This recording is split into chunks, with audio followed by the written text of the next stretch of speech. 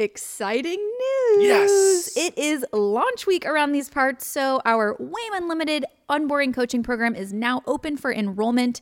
If you are a digital creator who's looking to add more predictability, more profit, and more peace into your business, our WAIM Unlimited program is here to help you. Through our monthly onboarding coaching sessions, we'll remove the overwhelm of growing your business and give you specific marketing tactics to focus on each month so you can grow, but at a sustainable pace. Because we're all about slow growth around here. We take a slow and steady approach to running a calm business so you can reach your business goals without sacrificing your well-being. By the way, also included in WAIM Unlimited is a lifetime account to our core software, Teachery, which is the most customizable and brandable course platform on the market. You also get access to a member favorite group accountability system we call WAIM of Stones. That's Please right. don't sue us, Game of Thrones, where we blend fun and action taking together in our weekly WAIM Slack community through doing some accountability and sharing our goals, getting our tasks done every single week. That's right. If you are interested in joining WAIM Unlimited, head to wanderingaimfully.com/join to learn more and get all the details. And just as a reminder, the doors will be open until March 26th. Welcome to What Is It All For? A podcast designed to help you grow your online business and pursue a spacious, satisfying life at the same time. We're your hosts, Jason and Caroline Zook, and we run Wandering Aimfully, an unboring business coaching program. Every week, we bring you advice and conversations to return you to your most intentional self and to help you examine every aspect of your life and business by asking, what is it all for? Thanks for listening, and now let's get into the show. And I'm here too. Hi, hello, and welcome back to the podcast. How's it going? I'm like, it kind of sound like Gingerbread Man a little bit. Oh. We need to watch Shrek. It's a thong. We need to watch Shrek again. Also, I saw a clip of Shrek 2 going around somewhere, and I was like, I can't remember the plot of Shrek 2, but I feel like it's good. Yeah. Wasn't that the Fairy Godmother or something? Maybe, but all I can remember about Shrek is with the last time we rewatched it, the animation was, we were like, blonk, Yeah. blonk, It wasn't blonk. great. Like it just, animation's come a long way. They've done a great job. Let's watch the second one soon. Okay, fantastic. That's so great for everyone to know. Yeah. Hey, welcome back to our podcast. Just wanted to remind you of our kind of new format. We do our Life in Portugal update at the end. So if you want to hear about that, also I've got some bad knee news to share. Wow. Which is not Bad fun. news with a KNEWS. But you also get to hear about the Portugal medical system and how that kind of In case you're curious. worked out. So we're going to have the chunk of the podcast, which will be the information, the thing, what are we working on, what are we going through. And then we have our new segment called Calm Business Confidential, where we share calm businesses that we're finding so that you can learn about them and, maybe a business And we're you've never heard of. recording this before the first episode back has been released, so we have no idea if you hate it, honestly, yet. Oh, right. So Right. we have also no idea if you love it. This is true. So if you do love the new segment, be sure and email us, and we will find out that riveting news on the next episode. This is very true. All right, let's jump into this week's topic, which is us kicking off you round up to 30, but it's a 26-day content blitz. We have a new project. It's a content blitz. Did you ever play NFL Blitz, by the way? Who are you talking to? Look at my face. Yes. No. Okay. Well, you played Crash Bandicoot, you played Spyro the Dragon. Okay, these are all games around that era. Okay, around that era. Yeah. Let me take a step back. It is quite the mental leap for you to go from Spyro the Dragon, great game, my favorite game, to NFL Blitz. Those are the same but person NFL Blitz plays those. was like really silly. Like you could be a hot dog as a character. Well, who knew that? The people that who sounds made cool. NFL Blitz. What do you do? You still had to like call plays and do stuff though. But so you could do it as a hot dog? You could be a hot dog. That's You could be the a whole dolphin. game? Yeah. Why? Just because it was silly. It was dumb. There were like crazy things Can you we could play do. that on our Switch? I bet we could find NFL Blitz. You want to try it out? Do I need to know a lot about football? I think you'd probably figure it out. I don't know. We'll look it up. It'll be fun. Anyway, we're doing a 26-day content blitz. So what does this mean, Carol? What does this mean? Well, let's back up a step, and because we love taking people through the strategy. I think that's why people listen also is they get ideas for their own business. They wonder why we make decisions, and that's the fun stuff that I like to talk about. So where the inception of this idea came from is, first of all, we're coming off of our content sabbatical, which we always take in the summers, and we are about 8 weeks out from our fall launch of our one product and offer, which is WAIM Unlimited, which is our coaching program. And we, in case you're new to the pod, we launch that twice a year. in an open and closed format for 2 weeks. And so the cadence of our business is very much sort of these spikes in the spring, spikes in the fall. And so usually we sit down about 2 months before a launch and we say, what's the idea? What do we want to do? What do we want to do? What do we want to do? That's really how it starts. What do we want to do? Yeah. We go, what's going to make this launch different? What's going to make it exciting?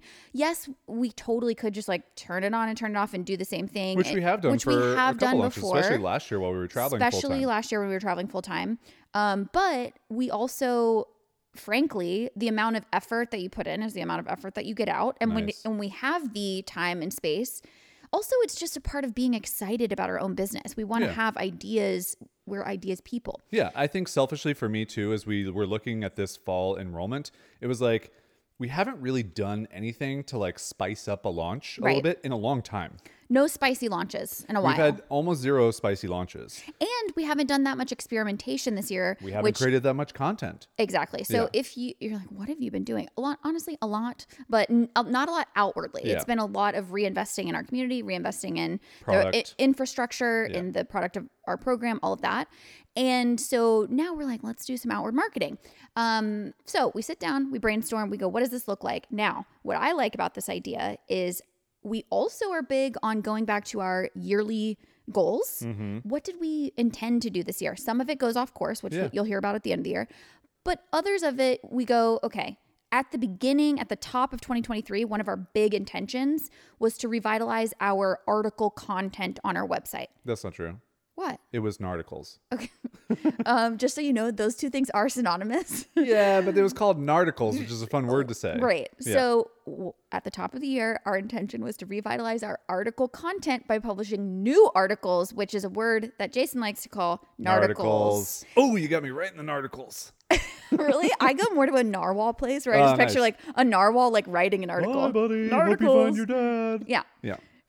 Email us and let us know which do you like better. Do you like Shrek or Elf? Is that what you're asking? Yeah, exactly. If anyone says Shrek, you're wrong. I mean, really, it's Elf. Well, okay, it's Elf. incredible. Yeah, the answer is Elf. And so we know that that's important. Why is that important? Because what allows us to be able to take breaks with our content is the fact that we still have organic traffic coming from articles that are many years old at this point. Yeah. And what we realized is behind the scenes for the past many years, we've been creating content in the form of these coaching sessions. Yeah. We've developed frameworks for teaching online business that only our WAIM members get. Yeah. But what we haven't done is extract some of that content and information in the form of public-facing articles so that someone could go, what makes them different as business coaches? What are the things that they teach? And then they would find themselves in our program. Does that make sense? So it was really important to us to not just like kind of refresh our articles, but also we wanted to feel like we could have some of these foundation articles to point people to in a public facing way. So one of the things that I was thinking about when we were doing this Narticles planning at the beginning of the year was we just don't have a good place on our website that's like, hey, start here. And these are the things you should know about our core ethos, our core business advice, like the way that we think about running an intentional business. These are the things. Yep. And part of that is because we migrated 2 websites, your previous website, my previous website, into Wandering Aimfully. So we brought over 400 articles, but we pared that down to 100 articles. But even then, those weren't like the ideal articles. They were just existing articles that we had that we tried to like shoehorn into this new thing. And we just frankly didn't have the time. We didn't make the time to write these new articles. And also we didn't know what we didn't know. Yep. So by running a community, doing this business coaching for 44 months, a whole other business called Teachtree. No, but I'm saying, by doing 44 months of business coaching, I think we really discovered all of the things that we wanted to say about business. Right. We didn't know those things 4 years ago, 5 years ago. Right. Now we know those things. And so it's really important to, I think, also realize if you're someone listening to this and like you have a website with maybe some hodgepodge content like we did, and maybe it doesn't feel super streamlined, you might not be in a place where you know what that streamlined content is. Yeah. And I think also if you're someone who's still very much on the, let's call it the daily content hamster wheel of like an Instagram or something, you're probably coming up with tons of content ideas, frameworks, processes, things that you're sharing with people, but you're doing it in such an ephemeral way that you're never taking the time to translate that into a more evergreen piece of content that can stand the test of time. Yeah.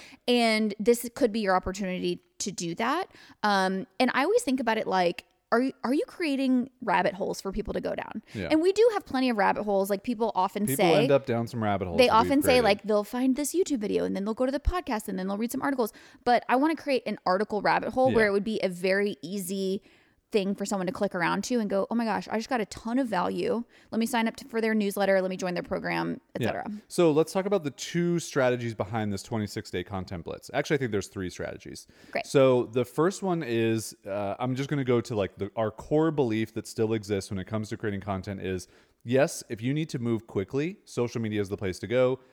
But if you don't need to move quickly like us, or if you're an established business owner who's been doing this for a while, or if you're just someone who understands like, you know what, I don't have a good foundation of my content. Correct. This 26-day content blitz for us is going to give us 26 new articles on our website that capture 26 fundamental ideas about how we believe you should run a intentional online business. Yes. Sidebar, because I literally just wrote the framework for the content strategy video, and I didn't have a way to explain this before, but now I kind of do. I've been using these terms ephemeral and evergreen. Yeah. And this is how I've been thinking about content, is anything that lasts like maybe a day or even a week, which is like your Instagram posts, your, most of probably your TikToks, your Instagram stories, those things. That's the ephemeral category. It has a place in your business for sure, but the evergreen category is something that has, people can discover that content weeks, months, if not years after the fact, which is articles, which are YouTube videos, which are these even podcast episodes, years beyond. And so I think that a healthy business has a content strategy that incorporates both, because of what you were just describing, which is a lot of people focus on social media and ephemeral content because it gets them a instant gratification quicker, and they can see the numbers grow, and it's kind of lower barrier to entry, and so people get in their audience. But if you never have the other side of that pendulum, which is the evergreen content, the deeper rabbit hole for someone to go down, the more valuable, the deep dive, if you will, the search indexable, what happens is, if you only have ephemeral, you have to stay on that quick flywheel all the time. Yep. And the reason that we're able to take off 2 months in the summer and 1 month over the holidays in the winter season, so we're only creating content 9 months of the year. Yeah. The reason why we can do that is because we have all this evergreen content that still lives on, and the flywheel gets perpetuated even when we step off of it. Great. So think about the sidebar. So part of my 3-pronged strategy here. So we have that evergreen content value, right? The second strategy is a discoverability content strategy. So we're going to use YouTube. So we're going to, along this 26-day content blitz plan, is to create a daily video that goes up on YouTube and an accompanying article. So the video is essentially the same content as the article, but they kind of serve 2 different purposes. The articles, again, are going to be on our website. They're the experience we're going to create. It's going to be like a 1-page and one-stop shop for you to be like, oh, this is everything in WAIM that I could learn in like a snapshot, a quick view. And you could just go through all those articles like a rabbit hole. But we do want some organic discovery through a platform that has some built-in kind of flywheels, if you will. Because, by the way, if we only posted this as just articles, exactly, it's not going to do anything for our launch, because it would take so long for those organic articles. Search. Yeah, and also where would we share them? Because we're not on Instagram, we're not on Instagram, we're not on any other social media. So like they would just exist on our site, and that would be it.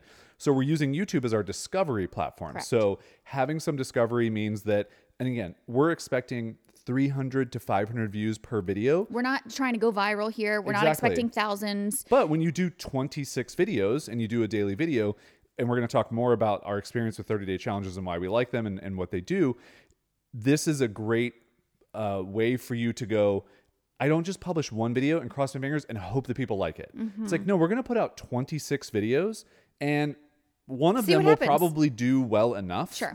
Better than the others. And even if that was the one video that we published and it was the only thing we did, great. But we probably wouldn't have gotten to that video without doing all the other ones. Yeah, which I think is a good segue into why we like 30-day challenges. Not yet, because I have my 3-pronged strategy. I know you really don't want me to one of those a prong? I got off track. What are the prongs? So the prongs, the first was having the foundational evergreen articles. Yes. So that you have this content that is search indexable, lives on forever. You talked about your ephemeral versus evergreen. Yes. You side tangent perfectly on my prong. On your prong. The second one is we're using this project as a discovery. Correct. So to get some YouTube traffic to our site, to our launch, new people to find us. So it's a new discovery. There's a chance for new people to find it. And immediately. So right away, people finding these videos, right? Not finding an article 6 months later. The third pronged approach that I'm actually very excited about is right now, when you land on the Wandering Aimfully website, it's so difficult to find out what our best stuff is. Yeah.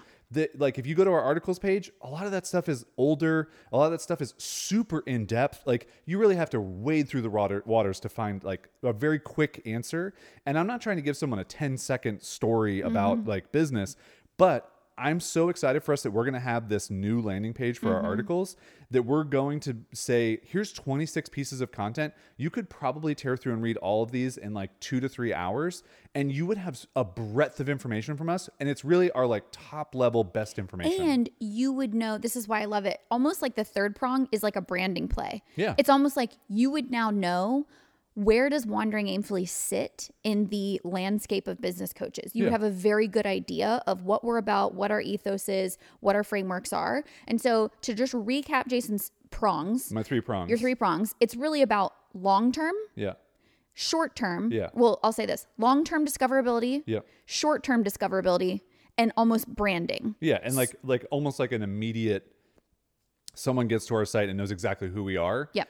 And gets value. So it's different than just having immediate like value. a well-branded website Sure. and like good copy and like even like a good lead magnet. Like that is helpful. But this is 26 pieces of content that I can't wait for you all to see if we make it through to the end, which we'll talk about because we've already hit because some jury is out on if we'll make it because we're not there yet. Strategy is great. Execution is equally important. Anyway, so that's kind of setting the stage for what we're doing. And if you want to hear about this more week by week, we are going to share on the podcast as we go, but we're also going to share in our newsletter kind of like a real behind the scenes look at like the tasks that we're doing, how we're managing this project, the ups, the downs, all of that. So make sure you're on our newsletter, wanderingaimfully.com/newsletter, so that you can get in your inbox every week a behind the scenes look at this Narticles project. Great. And you'll get to see some sneak peeks of like the branding of the project because the project has its own little brand that you've come up with. It's fun. Have I come up with it yet, Jason? Well, yeah. I mean, we know what it is. We know the concept. We have a concept. Yeah, we have the concept. Still have to. You haven't drawn the dog yet, though. Haven't drawn the dog yet. The dog is still. We're getting there. You know. People are like the dog. And that's why Jason exists, to just plant stuff in your brain. Plant a weird thing in your brain. Okay, let's talk about our history of 30-day challenges, why we like them, why we don't like them. Okay, well, before I forget the point, what I was going to say before about why I love 30-day challenges is it kind of puts you in a place where you're forced to create a higher volume than you would ever do otherwise. Right. So my history of 30-day challenges, I mean, it goes way, way back, but the most prominent one is probably when I was doing my lettering challenges. So for those of you who don't know, many years ago, I had my own brand. It was sort of this like art and personal development brand and design called Made Vibrant. And for a while there, my thing was hand lettering. This is like in, circa 2013, 14 Pinterest hand lettering era of like calligraphy pens and stuff like that. And I was posting my art on Instagram and I wanted to develop my own lettering style. And so I would do these 30-day challenges of like, it really all started with like, I'm going to do 30 days of movie quotes in my own hand lettering. And that was the impetus for getting in this like daily habit of doing a piece of art and posting it. And over the course, I got so much volume in that I never would have had if I had posted once a week, once every other week, blah, blah, blah, blah, blah. I just had the repetition over and over and over again. And that type of volume, you end up developing your own style, your own voice, your own brand. And I think so many people are trying to intellectualize what their brand is, what their content looks like, what their thing is, their unique point of view, and they just haven't gotten through enough repetitions to get to a place where they can start to see patterns and develop a voice. I think the most important thing that 30-day challenges do, along with all that, is it helps you get over imposter syndrome. It helps you get over self-doubt about your work. It because helps you just have to create one tomorrow. You have to create tomorrow. And if you want to go back and see some of the most cringy 30-day challenge content you could ever see, go find my I Wear Your Shirt YouTube channel. Sort those videos by oldest. Find my very first video on January 1st, 2009.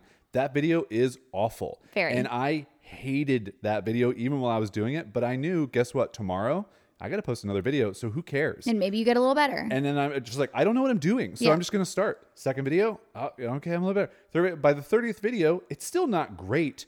but I'm better at doing it. And that was, again, that for me, that was 2009. So it was like super early on in my journey through creating content. But fast forward, from there, and I created tons of other content challenges, whether it was creating 30 blog posts in 30 days, writing 30 newsletters in 30 days, even like fitness challenges or things like that. Like, I think the challenge aspect of any difficult thing that you're not naturally really good at, it really helps you get through from I'm nervous, I don't know how to do this, to by the end of it, you're like, oh, I am better at this thing. Yeah, that actually reminds me of something that has stuck out to me recently. I was watching, I think it was an Ali Abdaal YouTube video, and he was talking about what he has a program about helping people get started with like a YouTube part-time. Yeah. And he talks about one of the concepts being get started, get good, then get smart. Yeah. And so I really like this idea of the first few videos that you're creating is just about getting started. And the whole 30-day challenge thing is what you just said, which is it's just getting over the imposter syndrome of creating something, of doing something. So it's get started. Then there comes a point where you shift into, okay, now I'm over the hump of creating, get good. Meaning, and I think that's what I was kind of talking about, which is get a little bit better each time, develop your style a little bit more each time, try to take lessons from each thing that you're doing and apply it to the next one. And then his last thing is like get smart, which is like, how can you make it more efficient? How can you take it to the next level? But with each stage, you're focusing on something different.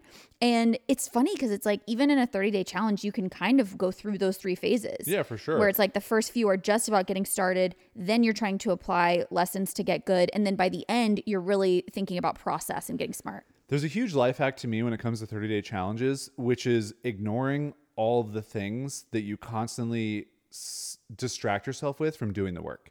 Right. Because if you do a 30-day challenge, let's just say you're a person, you're like, I'm going to do 30 reels on Instagram in 30 days. Never created a reel before. I've obviously seen tons of them.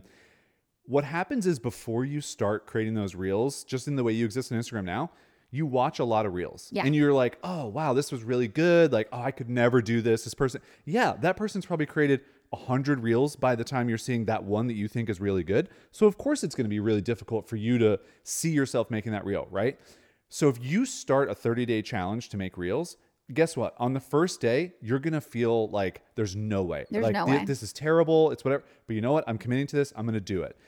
The second day, you're going to create another one. Third day, you're going to create another one. By about the 7th day, what's going to happen is you're going to stop looking at other people's reels. It's going to break the habit of you of getting stuck into like comparing yourself to other people, because you know that tomorrow you have to make another one and you're going to want it to be a little bit better. And I think this is a really interesting kind of like life hack for people who might get stuck consuming and not creating, because this breaks you out of that cycle, because you know, oh, I've got to create another one tomorrow. Right. I don't have time to doubt myself because I've committed to this process of creating. Yeah. I absolutely agree with that. And the other thing that I wanted to point out is that our content blitz is like a little bit different because we are going to batch to some degree. Yeah. But so from the viewer's perspective, it will be a 30-day kind of challenge. Yeah. From our perspective, we'll be kind of batch creating some of the things. But a lot of this still applies, which is that we're going to have to, we don't have time to doubt ourselves really. Yeah. But the thing I wanted to say is another reason, going back to the strategy of it all, that we wanted to try and experiment with daily leading up to the launch is I have this theory that, we've watched some YouTube content that's in a daily format. One that easily comes to mind is Ryan Trahan's Penny series. Yeah. And Jason and I both remember last summer watching his Penny series. He did it for 30 days. This year he did it for 7, but last year he did it for 30. And it became a part of our daily routine. Exactly. Where we would come back from the gym. We were in Scotland at the time. We would be like, you want to watch Ryan? Yep. And we would watch his videos, and it became something we looked forward to every day. And I have this theory that, let's test that for our own audience. Do people come back?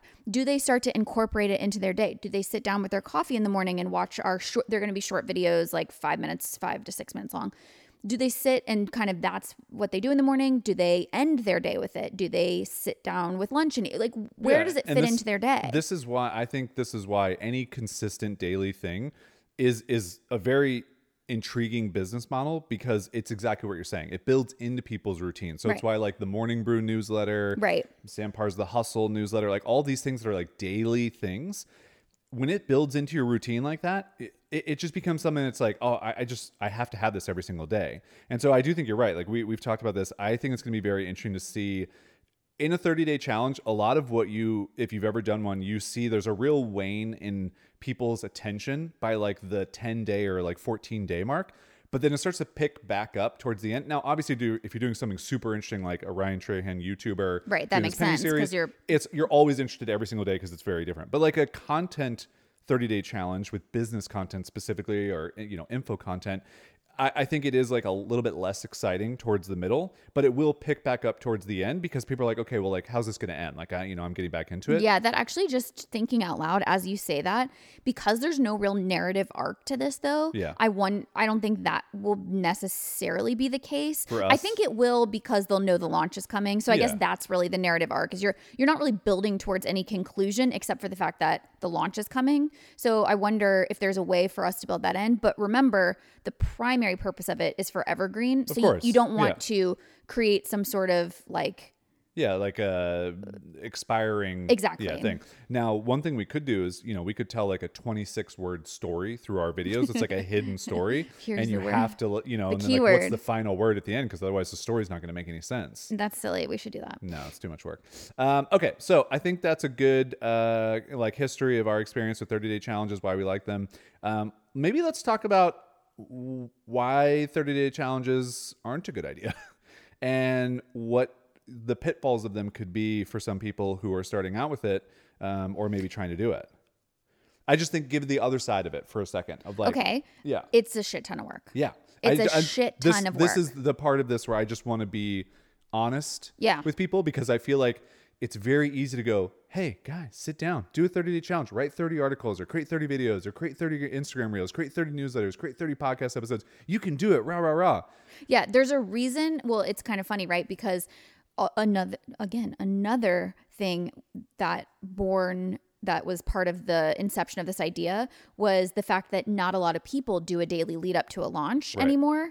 And it's because it's so much work. It's so much work. Yeah. So what I want to point out here I think it's two things. Number one, there's two different ways to kind of do a 30-day challenge. So the way we've pretty much done all of them in the past is real time. Real time. So it's like we're creating, we're releasing, we're documenting every single day.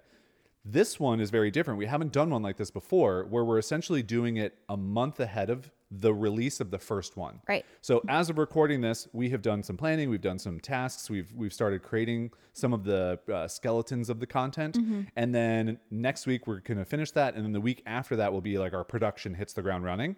The week after that will be our editing of all the production hits the ground running. And then we should be done.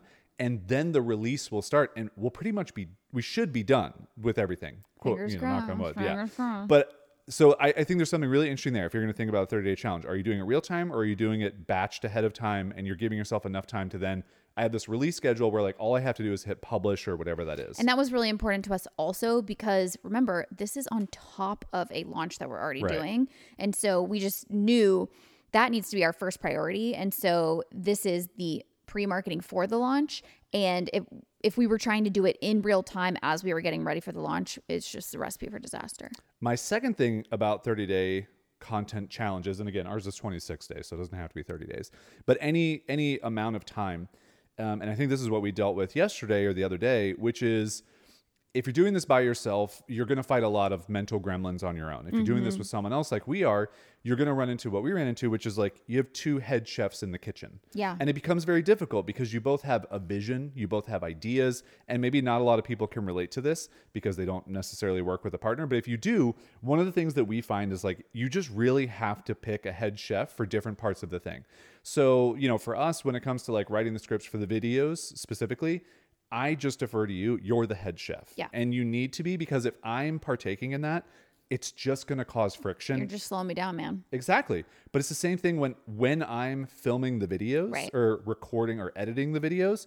I don't necessarily need your input. No. I just need you to trust me that like, I'm going to put us in frame. We're going to sound good. We're going to put things over top of the video, in the edit. And I don't need you to sit next to me when I'm in Final Cut, because you're going to slow me down. Like, just let me do my thing. Totally. Of course, at the end of it, we'll review everything together and we'll make sure that, everything is signed up. The same way that you review the scripts and I review the final product. Exactly. But you're not in the process. But if you're a solo creator doing this and doing a 30-day challenge, I think the biggest piece of advice that I would give you, because we've both done these solo things, is don't second guess it. know that tomorrow's another day that you're going to have to create a thing again, and just be okay with the fact that like good enough is better than not doing anything at all. Yeah. And it's that classic, like, done is better than perfect.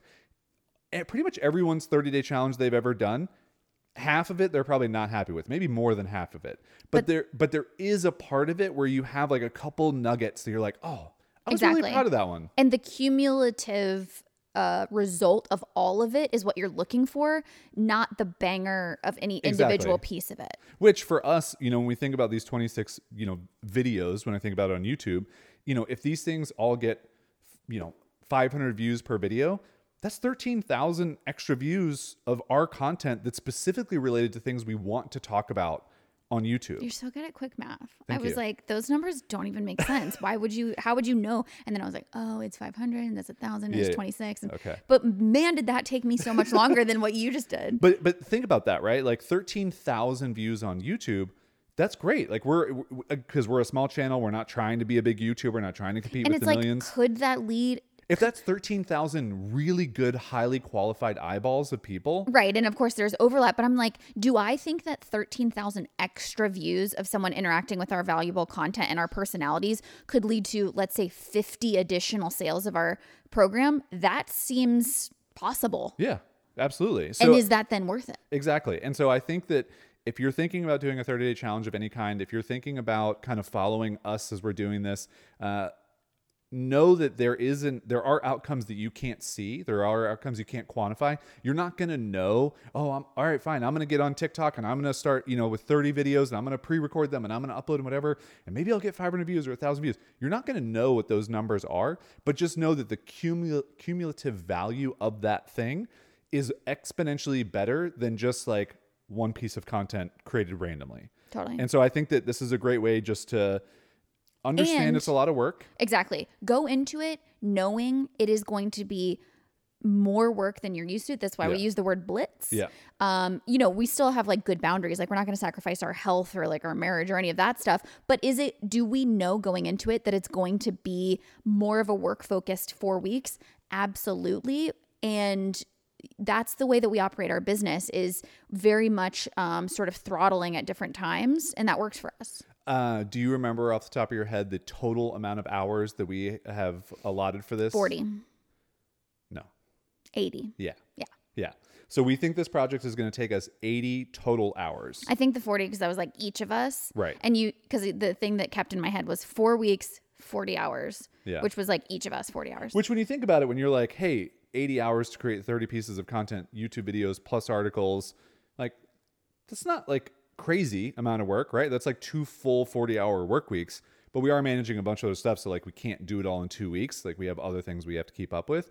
But I do think it's interesting when you start to break down the numbers, which is the next email that's going to go out to our email list, is how we're breaking this down. Like, and we already realized based on starting this project that it's that's going to probably be a little bit under.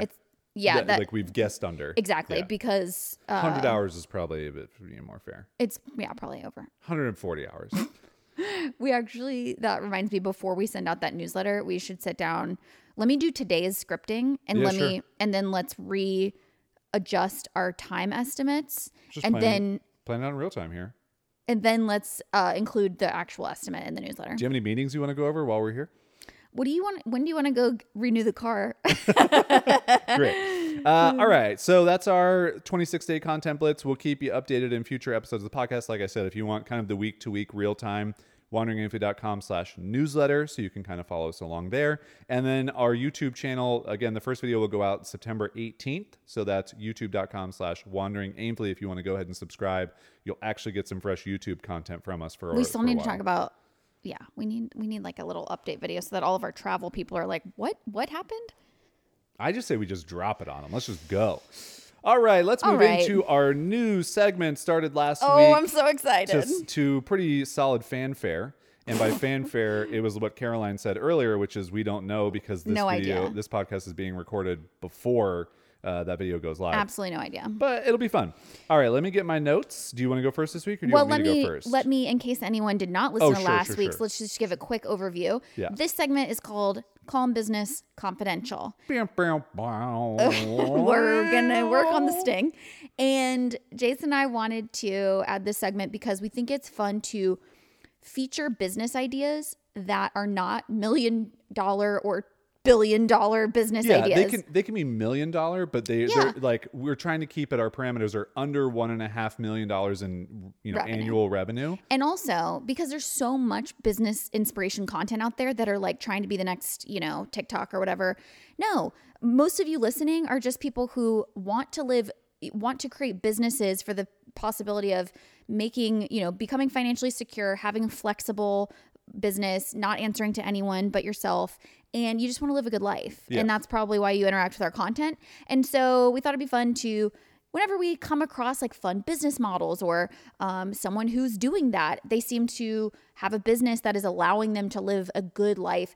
It's calm. It's not, managing teams of hundreds of people. It's just like, do you have a calm business? Cool. Also, just want to mention, the business doesn't have to be $1 million business. I think sometimes we will talk about businesses that are in that range, but sometimes the businesses will be less. Like last week, my feature, I don't think she's making over $100,000, even close to that yet.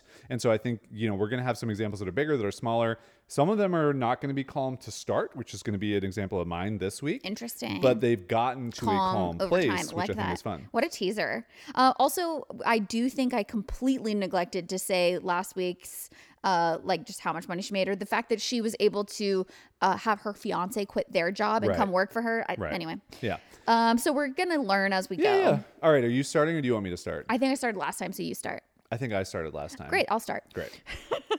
Okay. So let me set the scene. Yeah. A year ago, I had this idea while we were traveling that I wanted to create a secret Etsy business and not tell anyone, so that we could then sort of like one day be like, I figured out. I cannot wait. This is going to be so exciting for me for you to say, I did it. I am now. I'm the calm business. Let me introduce you to my secret bank account that has $40,000. Because you know what I figured out very quickly? I was like, I'm having a hard time keeping up with our original businesses while we were traveling. So it was a no for me. Yeah. However, I did go down an Etsy rabbit hole. Nice. And I found this creator by the name of Tim Koa. Okay. I found his YouTube content because he was talking about Etsy. There's a theme here, which is that like I get a lot of my business content from YouTube. Yeah, it's great. And so he started an Etsy shop called Turtle Tags. Cool. Do you know what Turtle Tags does? Never heard of it. Okay. So Turtle Tags is an Etsy shop that creates daycare and school stickers for kids. So it would be like a little illustration with their name, right? So it'd say like Jason, and you get like a sticker sheet, and you can put it on like their cups, their pins, their everything. Nice. Because he was finding that he was a new dad, and all like play dates and stuff, like all their stuff was getting mixed up, right? Gross. And so I know this is a little weird because technically it's a physical product business because he's shipping the stickers, but I do think we have a lot of listeners who are interested in Etsy. Yeah. And so I hope that this will be like a little bit inspiring for them. But so first I'm going to tell you how he came up with the idea, because I think that's interesting. Then I'm going to tell you how much his business has made. And then I'm going to tell you why I think this business is interesting in general. Okay. So he first came up with the idea, like I said, when he noticed that his kids' stuff was getting mixed up. And then he went to go look for stickers with his kids' names, and like they were all so ugly. They were not well designed. However, all of these Etsy shops had like a ton of sales, because on Etsy you can see how many sales. Yeah. And so he was like, okay, there's all these shops that have these sales, but none of them are well designed like at all. And so the nugget of wisdom there, I think, is you have market validation. So you're seeing that there is a market for customers for this, but you have an immediate differentiator, which is he's a designer. Right. And so he's like, if I just make these illustrations like cuter and better, that's my built-in differentiator, and I can do this better, right? And so I think that's a good combination for a business idea, is market validation, but you know exactly how you're going to do it differently. Yeah. And then you might be wondering, like, how much money did he make? Well, he launched his shop, Turtle Tags, in August of 2020. And from August to December, he made $2,000. Okay. Great start. And so that's made money. Good job. He made money. But that's a side project. Yeah. That's, I think a lot of people would be like, yeah, if I could make $2,000 extra, that would be great. But then in 2021, all of 2021, he made $43,000. There you go. And nice. I mean, that is a really hefty, nice side project. Absolutely. Or a full-time project for someone. That's a lot of Turtle Tags. That's a lot of Turtle Tags. In 2022, His sales were slightly down. He made $34,000 on Etsy, and then he launched his own Shopify site so that he could sell it on his own, which I think is also good business sense just in terms of you own more. You own more of it. You're not at the whim of it.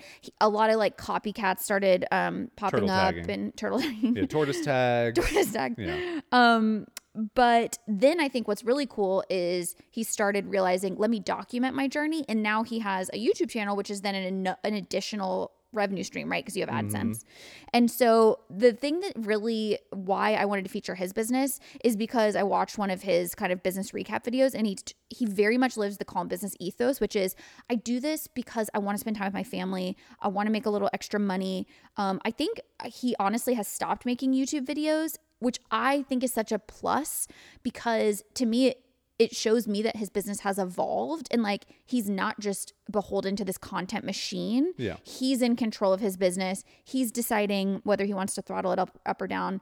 And I love his little website. So why do I think it's interesting and why did I want to share it? I think there's a lot of people out there that think about these platforms like Etsy or even think about like launching a podcast or doing whatever. And they think it's so saturated. Like I've missed the boat. And I wonder if you listening right now have thought that about something. You've had this idea and you've gone, it's too late. Like Etsy's already popped off. Yeah. Podcasts are already whatever. Saturated. And it's like, I see new people launching podcasts, popular podcasts all the time. And it doesn't matter. It really doesn't matter. If anything, you need to look at these platforms. Like, yes, be strategic about where you go. But if you have an idea, I think there's still room for you. Turtle it. Turtle tag it. And then I also think it was really interesting that like that first few months, those 4 months, he made $2,000 and he didn't stop. Yeah. You know what I mean? He didn't go, well, that's not enough money to really make an impact on my life. He was like, no, like people are buying this. And also with a very low price product, $2,000 is not nothing. You know what I mean? Yeah, exactly. The volume that he had to do. I'm sure the margins are very good because it's not that expensive to print some stickers. And then he got better. He added new listings. He learned what worked and he just like kept iterating. I love the idea of scratching your own itch, like knowing that you had a problem. And so you're very intimately acquainted with your customer because you are your customer. And then I think a lot of people forget that documenting your process is a great content strategy. I think he purposefully said he didn't document it because he wanted to see what the business would do on its own. Yeah. But then when he added the YouTube element on top of it, like that was really smart. And it also opened up a new content or a new revenue stream, which is great. And then, like I said, I just love the fact that he kind of lives the calm business ethos and that, you know, his business is evolving with his values and where his time wants to go, and that he's clearly not trapped by this business, which is the whole point of sharing these stories. Tim, great job with Turtle Tags. Turtle Tags. Great find. Thank you. All right, I have a SaaS company that I am featuring this week. Okay. And you know this SaaS company. You know some of their story, maybe not all of their story. So I want to talk about Marie and Philippe of Tally. Go ahead. So Tally.so is the URL, and Tally is basically like a Typeform competitor. They're a form builder, if you will, very much Notion inspired. So let's go back in time to... Wait, I think that's an important point because you're saying very much Notion inspired, but they're a form builder and Notion's not a form builder. So their kind of special sauce is that you're building forms like Google Forms or a Typeform, but you're doing it in an interface that is very similar. Block focused like Notion. Yeah, exactly. Thank you. You're welcome. So 2018, 2019, they were working on this other business idea. They've been working on a couple business ideas over the years. Husband and wife team, by the way, which we love. We love a husband and wife team. And they were in the travel influencer hotel space. And so they really wanted to be digital nomads. They wanted to create like this different business that did this thing. Well, something came around in 2020. Can't think of what it is at the moment. Basically destroyed this entire business model because no one was traveling. Hotels were like, we don't have any money to spend on advertising because no one can travel. This business idea just like doesn't work. So they found themselves in August of 2020, basically just being like, what do we do now? They had clients that were hotel clients. They were working with, a couple different people. All of it dried up. And so they basically were sitting there like, what do we do? Like what can we work on? And Notion at this time was like really starting to get some traction. Yeah, that was really the kind of first little wave of Notion, besides when I told you about it in 2019 or 18, whatever. Terribly. I've said this multiple times. I did not understand what Notion was when it was first So when created. He described it to me, he did a very bad job, and I also didn't use it because never looked into it. I didn't need it. Anyway, so they were very inspired by that. They also started to see that like Typeform and all these other form builders were like starting to get expensive. And they're like, this doesn't have to be that expensive. They also realized that Philippe had created in 2014 a poll, a very simple online poll called Tally, that was the number one product of the day when he released it, but he never did anything with it. Really? Yeah. So they kind of they were like, this is probably our like closest idea that we could start with, we could use. So they kind of went into MVP mode, which is minimum viable product, as we don't know in SaaS world. And they just started building. And they're like, let's just build out this form builder. And by December of 2020, they launched on Indie Hackers. So they did like a release on Indie Hackers. They shared on Twitter, which is they were doing a build in public the whole time. Like, hey, we're building Tally. Which speaks to Tim Cook, the whole document your process. Yeah. That's a good opportunity. They were showing their turtle tags. And they got a bunch of user feedback. So the product is free. It's still to this day, it's free to use. And then they have a paid tier. Okay. Freemium, we call it. Freemium. They basically spent 3 months getting all the feedback from all the users that they gained from Indie Hackers, from Twitter, all these other things. And in 2021, they launched on Product Hunt. And they reached the $1,000 recurring revenue mark in 2021. Just on that day? Or no, in up to that point. So like when they launched on Product Hunt, they're like, hey, we just hit $1,000 recurring revenue. We want to release this product to like everybody on Product Hunt, saying like it's available for everyone. I see. It was already available for everyone, but this is what you do when you're running a product like this. Yes, this is a good golden nugget, which is create a story and a reason for people to be excited. Yeah, so when people heard about this, it wasn't like, oh, this is brand new, I just built it yesterday. It's, oh, this has been around for a couple months. We've iterated, we've gotten it to a point where people are paying for it. We think you would like it. Yeah. So one of the things that I really love that I've heard Marie talk about in lots of interviews is how scrappy they are at marketing. And so essentially she would just spend, as most people already are, hours on Twitter every day searching for things like Typeform, Google Forms, people talking about building forms, and she would just jump in the conversation. And it wouldn't be like, hey, go try out Tally. Right. It would say like, oh, like, I've heard blah, blah, blah, blah. Like, did you know that we have like a free form builder? You can go check it out. Like, it wasn't always the first thing that she said. Right. She also said that she would just DM people all the time and just ask if they'd heard of Tally, if they would try it out. It's free to do. So I just love the scrappiness nature, because I think a lot of people aren't willing to do that type of work. But I think that type of work can lead to really tremendous results. You're creating a groundswell. Exactly. And you're interacting individually one-on-one, where most, especially software companies, just don't. They just try and build the content marketing engine, and like they never want to talk to people. I think also something that is a benefit of that scrappy method is there's some type of network effects thing happening, where if you pop into enough of those conversations, separately, those two people who have had micro interactions with you start to talk, and they go, maybe the topic of forms comes up, and they go, oh, have you seen that Tally? Exactly. And then they go, yeah, they DM'd me a while back, blah, blah, blah. And there's something about the network effect of like the social validation of two people both knowing that person exists, that then they go, oh, they're a bigger, you know what I mean? Like their name recognition. A big part of this is what we've seen with Teachery's growth over the years, which is I'm the one answering the customer support. Right. And so someone will say like, hey, like the founder answers the customer support and like is a real person and doesn't just like send you a help doc, like will actually help. Yeah. And people have joined Teachery saying like, I heard the customer support was so good.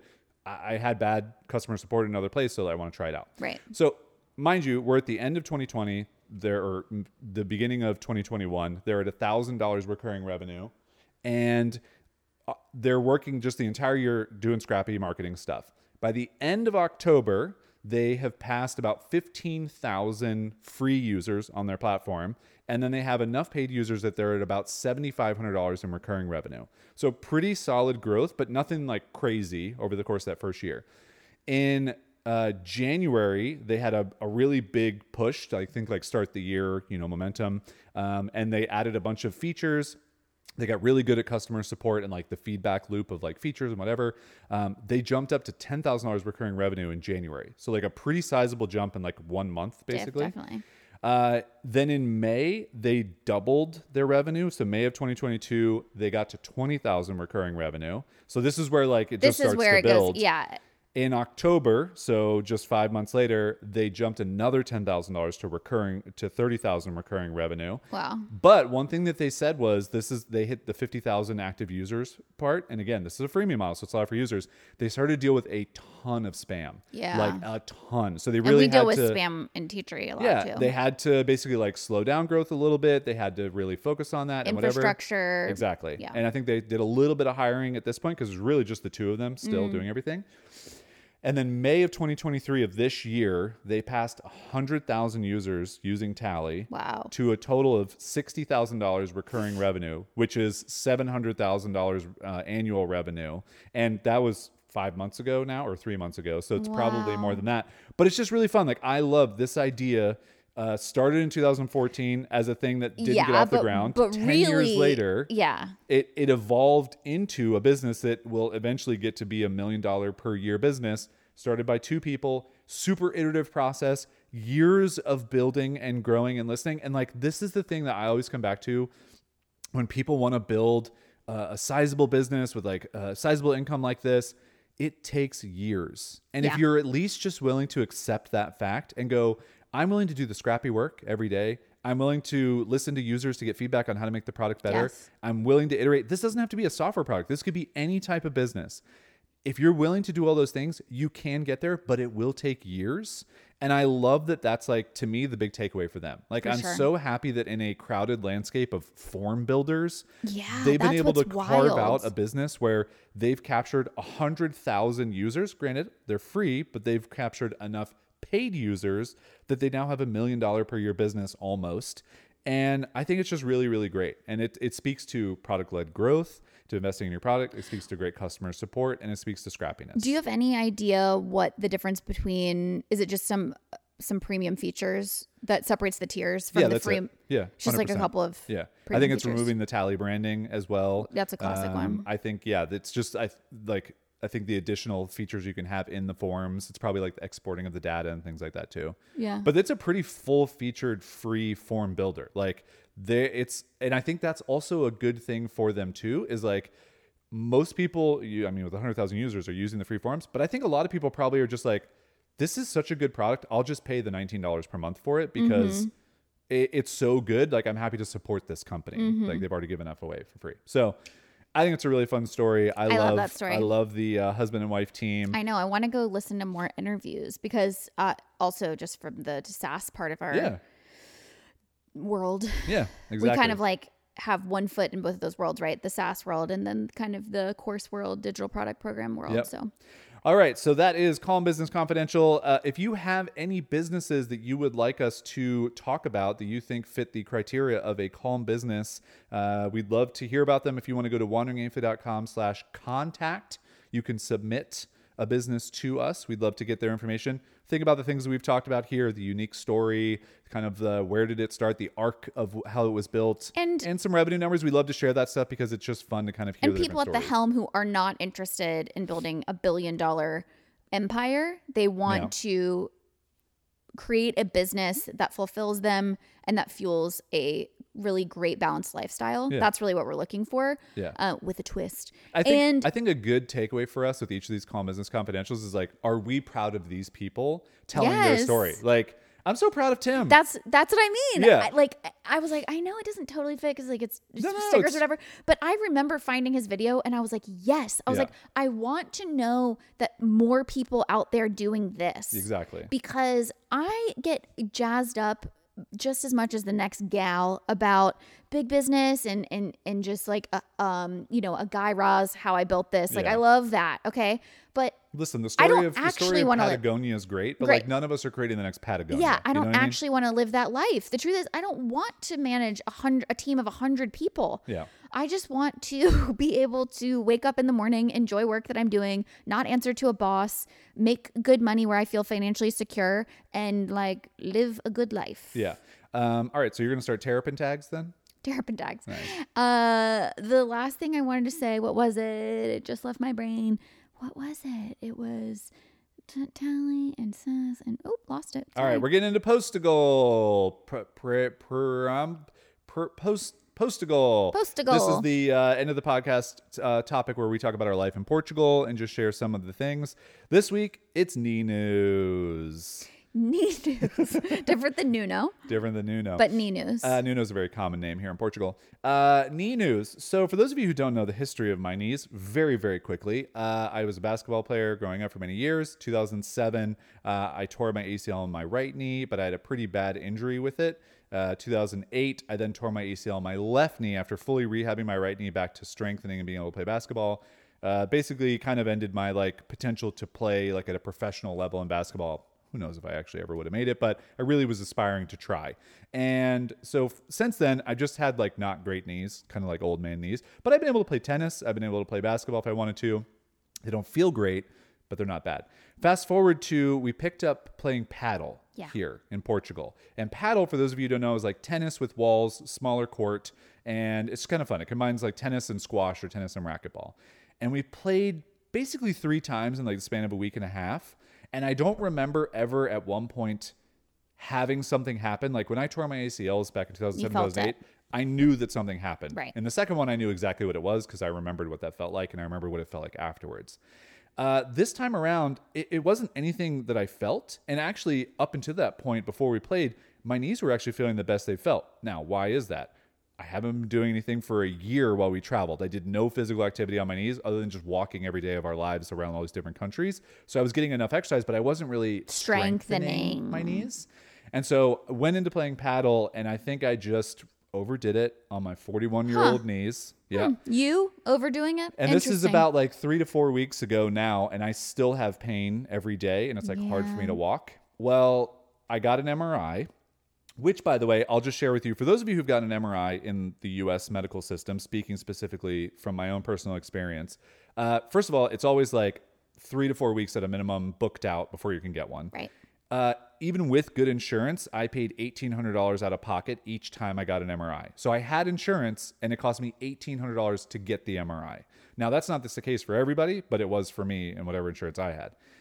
Here in Portugal, we have private health insurance. And it costs us $1,500 per year for both of us, per year. Our insurance when we were in California was $1,500 per month. I got an MRI scheduled, and it was 2 days from the time that I wanted to get it done, which was amazing. And it cost us 65 euros. Incredible. I don't understand. Incredible. That doesn't compute. So I went in, I got the MRI, and we were kind of told the results are going to be a while later. Also, just to kind of share the Portuguese. Well, that's what I wanted to share because I don't know if people might find this interesting. I know one of my big question marks before we moved here was, what is the medical system like? What is the experience like? Also, I'm already someone who in the past has had a little bit of health anxiety. And so medical stuff just makes me nervous. And so I was like, am I going to be 10 times more nervous going into a medical environment where I don't speak the language? I don't know what the customs are of how it works and everything. And we've had enough medical interactions now that I feel like I can, share a bit of what that experience has been like. And spoiler alert, it's been fantastic. Yeah. I mean, you find that pretty much at every medical office we've been to, people speak English, which is wonderful and helpful. We have found that everyone's been... By the way, not... some people speak English. So I want to paint an accurate picture, which is, it's not like you walk in and everyone's just like, oh, speak English. It's no, sometimes, you probably, especially maybe receptionists might not speak that well. Usually at least one of them does. Exactly. There's 2 receptionists, maybe one doesn't speak English. Right. The nurses that we've all had have spoken English, which I think is very helpful. I've had a few doctors who speak different levels of English, but it's always enough. It's always enough. And I always go with the first one, my top doctor that speaks English. But then if I need to go in for an appointment, they're like, oh, she's off today. Can you see this other doctor? And maybe they don't speak as well. But I've never yet felt language was a barrier to getting good medical care. Yeah. Or that I felt overwhelmed or I felt like I didn't know what was going on. I have not felt that. Yeah. Yeah. I mean, the MRI situation for me was perfect. The technician who basically did everything, he spoke English, but then the person who was basically assisting him and putting my leg in the thing or whatever, she didn't speak any English. So she was just também? And I was like, yeah, it's good. Thank you. Yeah. It's fine. Tá bem. Sure. Também means also. Yeah. Also, your other one? You want to do your other one? Sure, let's do that one. So yeah, that experience is pretty good. I will also say I do want to mention we use a service that's called Serenity, which is like a medical concierge type service, but it's extremely affordable. Again, compared to the US medical system, it's 300 euros per year. And again, if you factor in the fact that we only pay $1,500 per year for our insurance, like it's a no-brainer to add this on because we were paying $1,500 per month previously. But they've been super helpful because they help set up all the appointments. They help find the doctors. They help do the research. Where when you're in a foreign country, that information is almost invaluable because you don't know anything. Yeah. And even in the States, like I was thinking about it when I would have these injuries, I was just Googling things. Oh my God. I was wish... picking doctors literally out of nowhere. It would be the same thing if we were here. Like, I'm so happy we have this service because it takes all the guesswork out of it, and you have someone who's on your team who can help you. Exactly. Yeah. And it really, I think part of the added anxiety of dealing with health issues is feeling like you have to be your own advocate. You have to do all your own research. You're on an island by yourself. You have to be like... You're already stressed out because something's wrong. Exactly. And then it's like, no, it gives you someone outside of yourself who can kind of take the reins and be like, I'm here to help you. Yeah. And so it's worth every penny. All right. So just to kind of wrap this up, she ended up finding a doctor that I could do a teleconsult with, which is also just lovely. We're in the time now of this. Wait, can I also share so you go in, we go to the hospital to do your MRI. It's on a Saturday. Oh yeah. And it was like 5:30 p.m. It was 5:30 p.m. And when I tell you there was not another patient in this, the lights were off to like keep it cool. There was 2 people at the reception desk, not a person waiting, which was totally different because when we went for your eye appointment, it was like a totally full waiting room. Yeah. That was so weird though.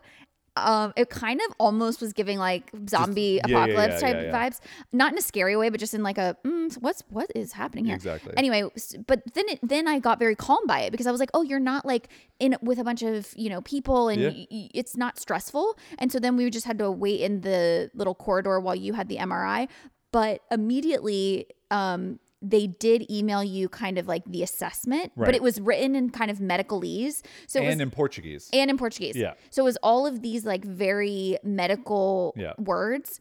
And so I used ChatGPT to I was like, I can't tell if this is really bad or just like these words sound really bad because they're very anatomical. So I put it into ChatGPT and I was like, can you please explain this to me like I'm 5, like what's the assessment? I had to do a couple of iterations because I had to keep defining words. They would like use, I'm like, no, I need you to define what a bone contusion is or whatever. Yeah.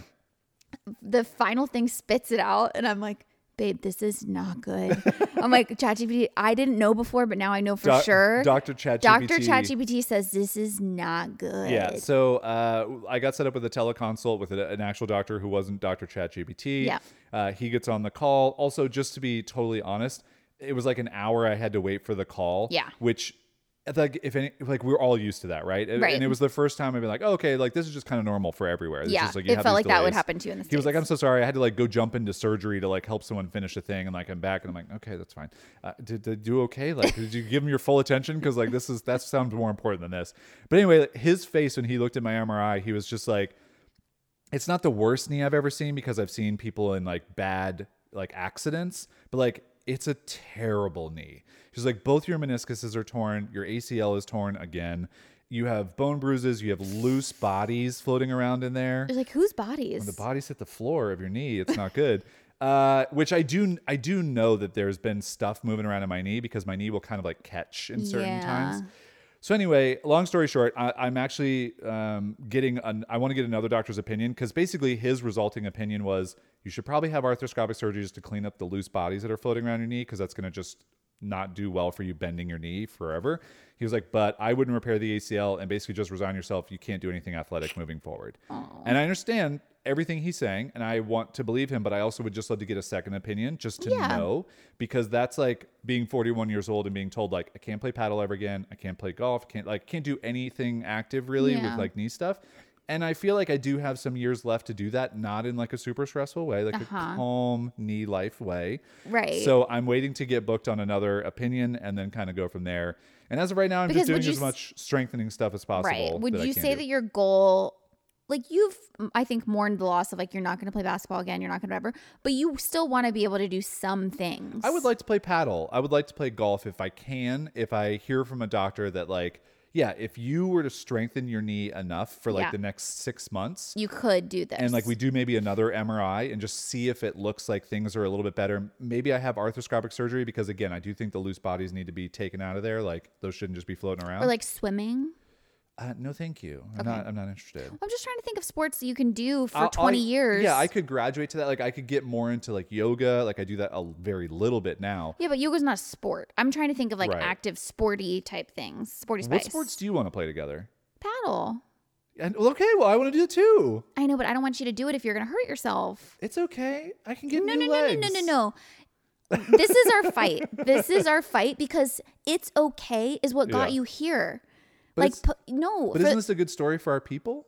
Don't you love this content? Do you think it's worth arthroscopic surgery for a good story? No, it's not. I haven't gotten the bill for it. This is my argument. I would like to state my argument, which is that for the past 10 years, you have had this mentality of it's fine. Yeah. And that is what has landed you here at 41, staring down the barrel of a knee surgery without being able to play sports again. And so my thing is I would like to protect your future 51-year-old self, your 61-year-old self. Yeah. And so we're not going to do it's fine anymore. We're going to listen to doctors. Exactly. And now where I do agree with you and I have your back 100% is also you have a desire for a quality of life that if you is a little bit more active, and I want to support you. I'm not going to tell you can't do these things. I just think we need to work with doctors to be like, what do I need to do in order to do these things? 100%. So we're aligned. But I don't want to hear any more of like pushing through and it's fine and loose bodies and ouchie wouchy, but it's okay. Yeah. I don't want to hear that. I want you to check in with your body. Cool. And I want you to know what your limits are. Yeah, I'll sit down and have a chat. Hey, niece, how you doing? Ooh, not good. Not good. All right. Well, yeah, it was like I was telling you the other day, this is my last thing. Going downstairs is really the hardest part when you have a knee injury like this. It's a stability knee injury because going downstairs is very difficult. It requires a lot of stability. Mm-hmm. I noticed for the first time that I was thinking about it a ton, like 2 weeks ago. I was thinking about it a ton. And then I was telling you, like, I really tried to check in with myself and be like, does this hurt? Mm-hmm. And I couldn't answer that question. Yeah. Which is never a good thing. But I don't think it does. I don't think it does hurt. Okay. The fact that you're not positive that it doesn't is haven't concerning. Had a lot of time thinking about pain, so I'm going to think about it more. And I'm going to try. Right. We'll see. I cannot understand how your brain doesn't, is confused about whether something hurts. Yeah. I don't have that experience. I'm also confused, just to be honest. Okay. I was having the conversation. I was like, does this hurt? Does it hurt? What is pain? I don't know. All right, let's wrap up there. That's our episode. Hope you enjoyed my knee news. Also, I'm just trying to be really positive about it because I had a day of grieving once I had that call with that doctor because basically he was like, don't ever do any sports ever again. And that's shocking. Not fun. But I also afterwards was like, I do want to talk to another doctor because I just want to get a second opinion because this is his opinion. If the other doctor says the same thing, then I will just take it. 2 doctors telling me not to do it, then that's fine. My career of doing any type of super active physical thing is done. I'll start swimming. I'll start doing competitive stationary badminton. By the way, it doesn't mean you can't ever go outside. Like we'll still walk. Have to live cornhole, professional cornhole. You could get really into darts. I'm gonna get 100% in Tears of the Kingdom 1,000 times. Yeah, so that's what I'm gonna do. You can still exercise, work out, do all these things. It's just sports. Yeah, nice. Okay, all right, everybody. That's it for this episode. If you like Calm Business Confidential, let us know. Please email us hello@wanderingaimfully.com. If you have a calm business, maybe it's your business. I don't know. That you're like, hey, if it is your business, it just needs to be interesting. Like something that you've done that's like, I solved this problem. I overcame these things. This was a really interesting way that I grew it. It replaced my income. Doing I did this and it wasn't working. Then I pivoted and it really all started to work. Yeah. These are the things we look for. Yeah. All right. We'll talk to you in the next episode. Thanks for listening. Shrek or Elf?